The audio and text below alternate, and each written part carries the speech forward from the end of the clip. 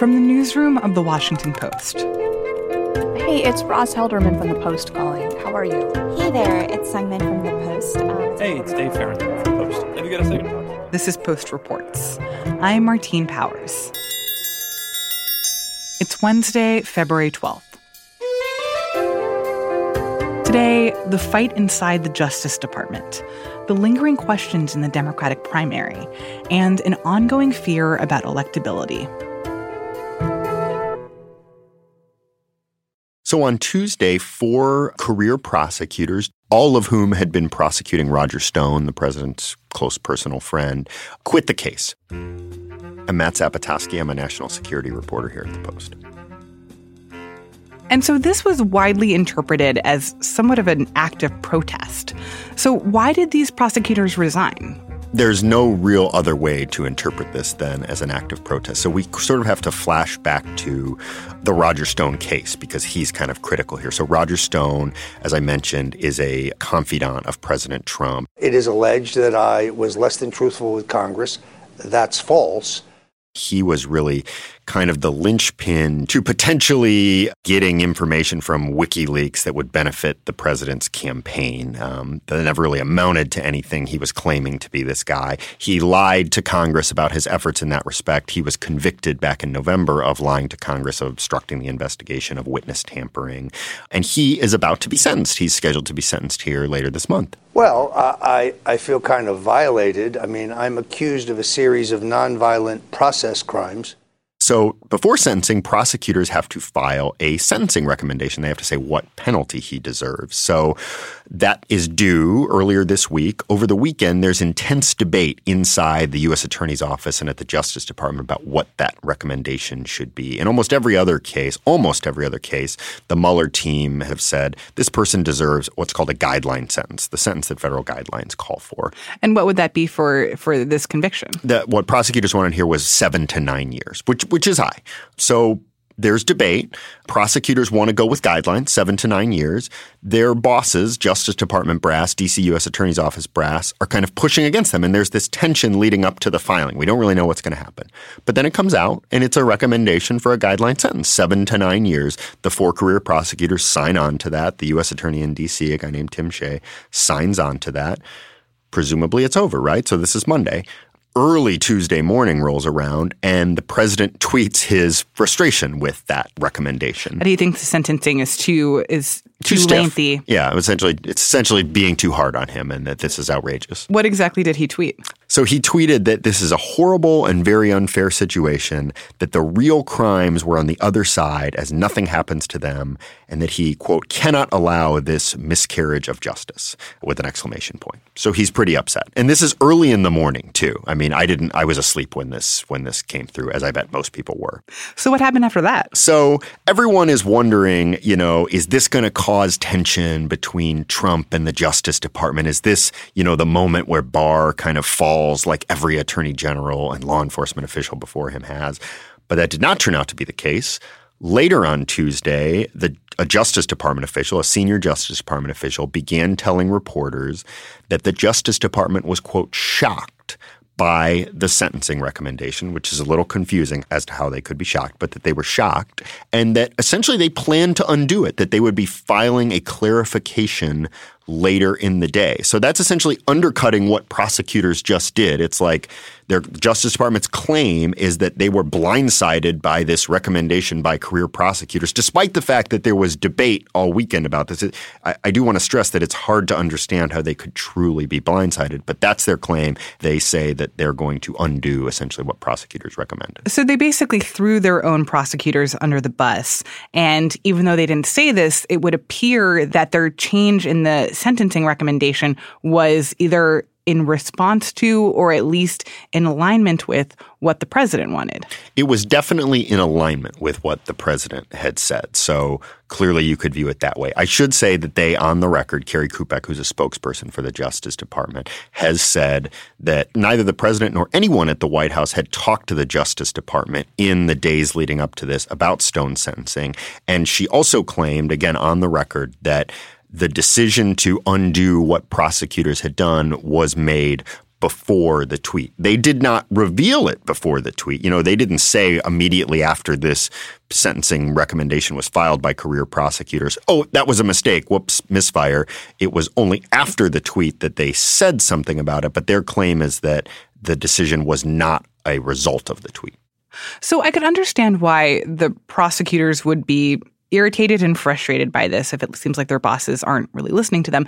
But on a larger scale, why is this a problem or at least a point of concern for a lot of people? In a lot of cases, there is debate about what prosecutors should recommend as the sentence. And it is very often the case that line prosecutors want to go really hard. They have sort of a more personal stake in a case than their supervisors. And their supervisors say, well, did you consider this? Did you consider this? So debate about sentencing is very common.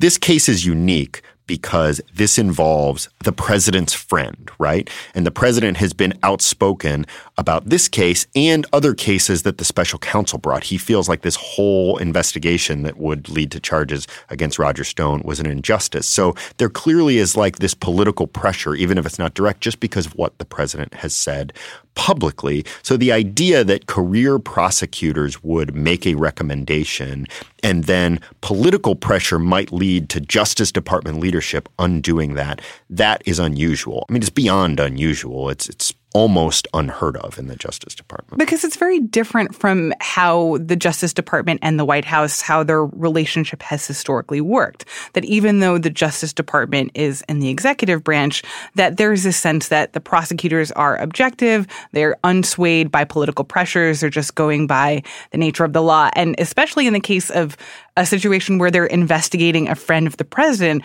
that in the past, the president would absolutely not be involved at all. And it seems like, at least in this case, the firewall is starting to crumble. Yeah, especially on criminal cases, you see this wall of independence where the Justice Department is supposed to act. They are a part of the executive branch, that is true. But on criminal cases, they generally act independently of the White House. The White House doesn't tell them, charge this person, don't charge this person.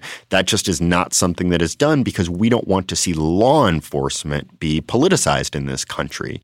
What are some of the other ways with this case and with other things that are happening right now that we're seeing the Justice Department become more politicized or lose somewhat of its independence? Well, Attorney General Bill Barr has faced criticism for a long time about his posture towards the special counsel investigation. He's faced criticism for his descriptions of the special counsel's findings before they were released.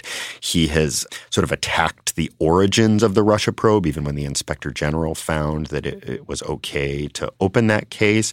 Most recently, he's come under some fire after he acknowledged that he has created this mechanism for President Trump's personal lawyer, Rudy Giuliani, to get information to the Justice Department that might be beneficial to the president's campaign. So Rudy Giuliani is out there trying to spin up investigations into former Vice President Joe Biden and his son connected to their activities in Ukraine.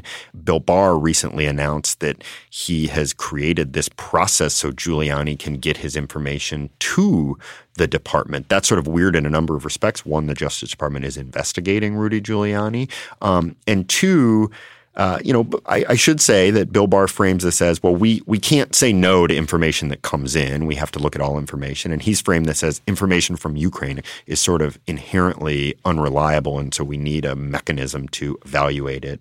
But it sounds something like that basically the Department of Justice will be investigating the Bidens at the behest of Rudy Giuliani, or at least Giuliani has like a special pathway toward pushing prosecutors to investigate the Bidens. So it's not quite the first. I mean, there is no indication that the Justice Department is actually investigating. They receive incoming information all the time. I don't want people to be left with the impression, Bill Barr has opened an investigation into the Bidens. Like, he has said he's created a process to evaluate Rudy Giuliani's information. And I should also stress that he has sort of emphasized Ukrainian information is inherently unreliable. So he's just in the way he's created what seems to be a special process. He hasn't used the word special, but he has said, I've created an intake process. That in itself is notable. It's not like he's telling Rudy Giuliani, hey, just, 1-800-CALL FBI and you can get your information into us, as like I would have to do. He's created a process, and we've reported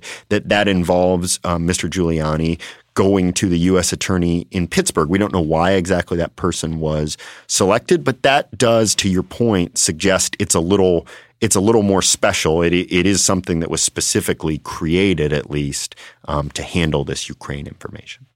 So when we think about all of these different incidents, the Roger Stone sentencing, the rollout of the Mueller report, the special access that Rudy Giuliani is going to have to the Department of Justice, what does that tell us about the future of the Justice Department and its relationship with the president? Well, so in the wake of the Stone controversy, a lot of former Justice Department officials, Democrats, other legal analysts, legal scholars are saying that the Justice Department is just being politicized to a degree that they haven't seen before. They're seeing the department kind of bent to the will of President Trump. In the Stone controversy, you can see that kind of most clearly. You can see clearly the tension between career prosecutors, bureaucrats who weren't appointed by the president, and the political leadership, which wants to go a different way. I think it's important to say, I'm sure Bill Barr would defend this as, look, there's a reason that we have politically appointed leaders. I am accountable to people. People know who I am. They know my name. I can be impeached. I have to testify before Congress. He's resistant to doing that sometimes. I am accountable, so I make the decisions. Career bureaucrats don't get to make these decisions. But what you do see here is it being exposed that decisions seem to be going the way President Trump wants them to go. And that is causing some alarm among former Justice Department officials and people who worked in that institution before. Matt Zapotosky covers the Justice Department for The Post. Roger Stone is expected to be sentenced by a judge next week.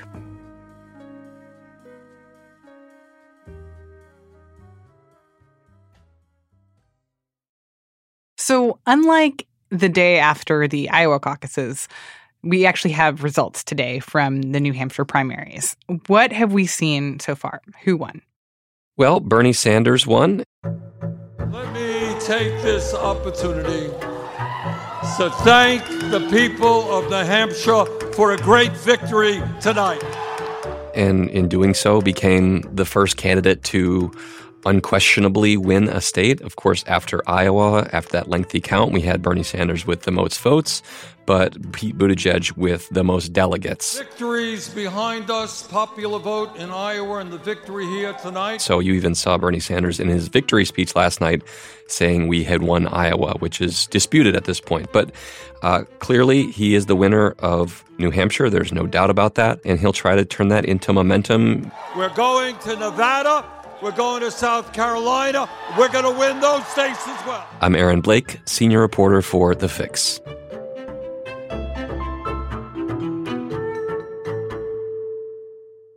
Though it's worth pointing out that very, very close behind him was Mayor Pete Buttigieg. Yeah, and that's the other major point here, which is that Bernie Sanders won New Hampshire in 2016 by 22 points. It was not close.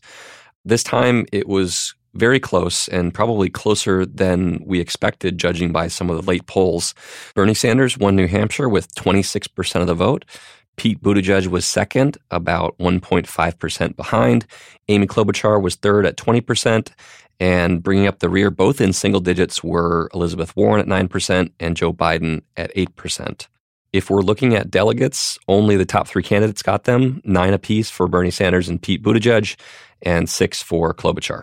So even as Pete Buttigieg did not get the victory, I admired Senator Sanders when I was a high school student. I respect him greatly to this day, and I congratulate him on his strong showing tonight. It's difficult to come away with this arguing that that was anything amounting to a disappointment for him. So many of you decided that a middle-class mayor and a veteran from the industrial Midwest was the right choice to take on this president. And it looks like a reaffirmation that he is a force to be contended with in this race. And thanks to you, a campaign that some said shouldn't be here at all has shown that we are here to stay. So in fourth place was Elizabeth Warren, in fifth place was Joe Biden, but the big surprise was that in third place was Senator Amy Klobuchar, who did, I think, surprisingly well in New Hampshire. Yeah, and that was one of the biggest takeaways here. Amy Klobuchar really needed a third place finish after a disappointing fifth place finish in Iowa.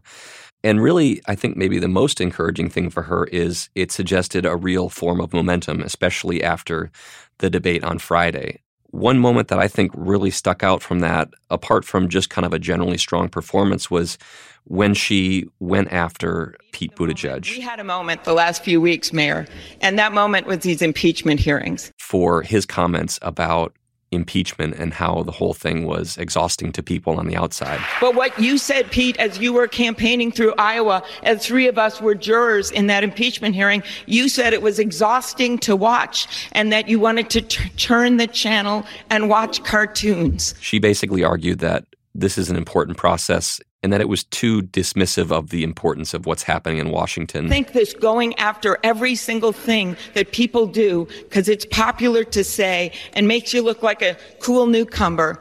I don't think that's what people want right now. She just generally went after Buttigieg in a way that I think surprised and impressed some people. Yeah, and I don't know how much her momentum is due to necessarily going at Buttigieg and knocking him down, because he did pretty well on Tuesday, as we've discussed. But it did suggest a kind of a formidability that maybe has been lacking in perceptions of Amy Klobuchar so far. And our colleague Jenna Johnson, she was at Amy Klobuchar's headquarters on Tuesday night and said that they were very happy with what happened in New Hampshire. Yeah, and they should be happy. She had more votes than both Joe Biden and Elizabeth Warren combined. She is a real option in this race now, whereas before she was kind of an also-ran who maybe wouldn't last past New Hampshire. So it's going to be up to her to build upon this, but she has a seat at the table in a way that she quite simply didn't before. And I don't know if she would have gotten that if it was kind of a middling third-place finish rather than a pretty resounding one. So I want to talk a little bit about the actual number of votes that were cast for the candidates and whether we should be reading anything into that, specifically in the context of Senator Sanders, because he is the one candidate who was running in 2016. And he got a lot of votes in New Hampshire then and didn't get as many now. And I wonder what you think that says. Yeah, it was about half as much, actually, in the election last night versus 2016. I think that's worth noting. These are voters that he had before who didn't vote for him again. They would seem to be voters he'd want to be able to get to in this election. But this is a much more crowded race. The vote was always going to be split more than it was in a two-candidate race in 2016. If I'm Bernie Sanders, I'm not sure that I'm too worried about that, even as you'd obviously like to have all of those voters that voted for you last time. And do we have a sense so far of demographically which candidate is shaping up to be the candidate for which demographic? Yeah, this has actually been pretty clear both in Iowa and in New Hampshire. Bernie Sanders is overwhelmingly the choice of young voters, those under 30, of very liberal voters, even liberal voters too. Pete Buttigieg has a much broader appeal. He's not particularly strong in any one demographic, but he does well across almost all of them, at least the ones we've seen so far, which I should note does not include minority voters. And then you look at a candidate like Amy Klobuchar, who had a strong showing on Tuesday. Her support is disproportionately older. It is disproportionately moderate. So you have kind of, if you look at those trio of candidates, you have Sanders with the younger liberal voters, Buttigieg much more of kind of a consensus candidate that doesn't do particularly well with one demographic group, and then Amy Klobuchar kind of looking as the moderate candidate with a much older base of support. Whether any of those are what you want at this point, it remains to be seen, but certainly it does seem to be breaking down in those three lanes at this point. And I think one thing that I found really surprising in the lead up to New Hampshire was just how many stories came out of people who were saying in the days leading up to the primary that they were still undecided, that they were still unsure of who exactly they wanted to vote for. I surprised myself. So were you undecided as you sort of came in today? I lied to those people out there. There's somebody out there saying, anybody undecided? Are you undecided? Yeah. Just didn't want to get tangled up out there. And our colleague Sean Sullivan, he talked to some of these voters who were undecided. And it was really interesting to hear about how they were thinking about this race. Well, I thought it was going to be Amy or Elizabeth. But when I think about it, I sort of went down the list. As much as I am progressive in my values and the way I think this country ought to go, I don't think it's time right now. I think there's so much cleaning up to do. Yeah, it was pretty remarkable. According to the exit polls, this actually accounted for half of voters, 50%, who said that they decided in the last few days. Those voters broke pretty strongly for Buttigieg and Klobuchar, whereas Bernie Sanders relied much more heavily on people who had decided earlier in the race. So that's the reason why Sanders' margin of victory was perhaps smaller than we thought it was. And presumably, especially for people who so far have been voting for Pete Buttigieg and Amy Klobuchar, would they theoretically have been people who would have started out this campaign season thinking that they were going to vote for Biden and switched over? Yeah, if you look at the votes that especially Klobuchar got on Tuesday, it is the Biden coalition, essentially. She seems to have kind of taken over that. One question is, what do Joe Biden and Elizabeth Warren do? They have had two disappointing showings in each of the first two states. Biden insists he's pressing on. He went to South Carolina on election night, even though the race was in New Hampshire. There are real questions about whether he has the funding and whether he'll have a base of support moving forward. Warren, it's not clear where her next win might come from. Biden could win in South Carolina, but Warren doesn't seem to be well-positioned basically anywhere else at this point, and you wonder what her path to victory is. Buttigieg is kind of in the Biden lane to some degree, but as I said, his support is actually pretty even across many demographics. He pulls in liberal voters. He can get both young and old voters. He seems to be building something of an electability case for Democrats if they want to have somebody who can maybe unite both sides of the party. But again, the big question, which we haven't seen answered yet, and other polls suggest he has a very big problem with, is can he win minority voters, especially black voters? He just doesn't have a pulse with them right now, and that'll start to be very real starting in South Carolina and then on Super Tuesday when many very diverse states will start voting. Aaron Blake is a political reporter for The Fix.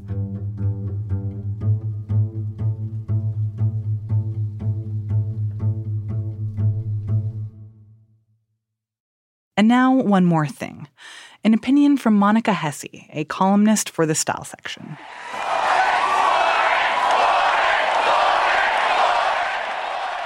So I spent 48 hours going to Elizabeth Warren rallies and events, and every conversation about Elizabeth Warren becomes the same conversation about Elizabeth Warren for her fans. Hello, New York! It starts off with, I love her. I'm inspired by her. I love her policies. I love who she is. I love her cardigans. I love her energy. I love her shoes. I love her dog. I love her skin. I love her health care. I love her child care. But then the conversation turns into something else. The conversation turns into, I love her, but I'm afraid that America doesn't, or that America loves her but won't vote for her, or that I'm afraid my moderate father-in-law won't vote for her, or I'm afraid the country isn't ready for her.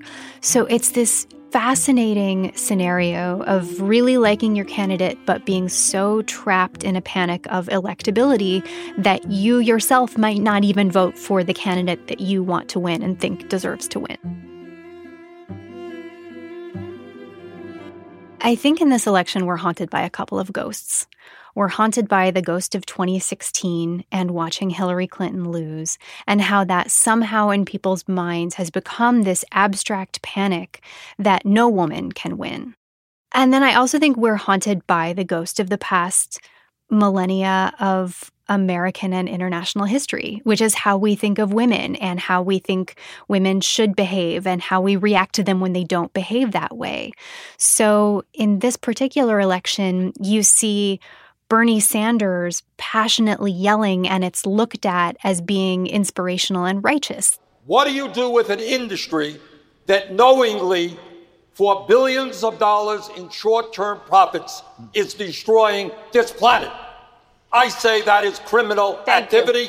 That cannot be allowed to continue. Thank you, Senator Sanders. And then you see Kamala Harris raising her voice, and it's looked at as being lecturing or like a Harridan. Well, there was a failure of states to integrate public schools in America. I was part of the second class to integrate Berkeley, California public schools almost 2 decades after Brown v. Board of Education. Because your city council made that decision. It was a local decision. So that's where the federal government must step in. That's why we have the Voting Rights Act and the Civil Rights Act. That's why we need to pass the Equality Act. Even the people who are saying, I don't even think of gender. I don't even think of Elizabeth Warren as a female candidate. I don't even think of Amy Klobuchar as a female candidate. We can't escape those ghosts. They haunt us, and the best we can do is be aware of the ways that they haunt us.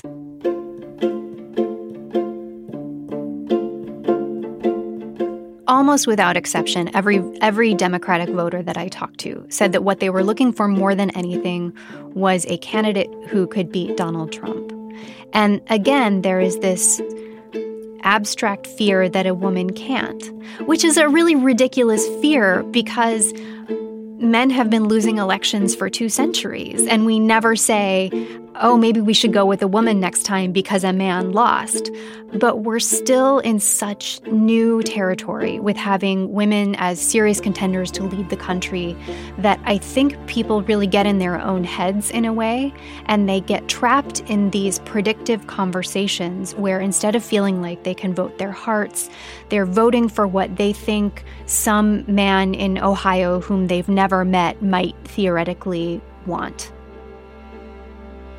The irony of thinking that way is that we get stuck in an idea of what we think America is rather than learning what America actually is.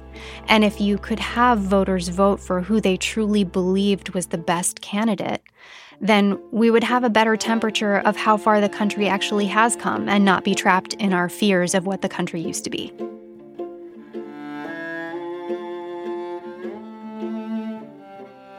Monica Hesse writes about gender for The Post.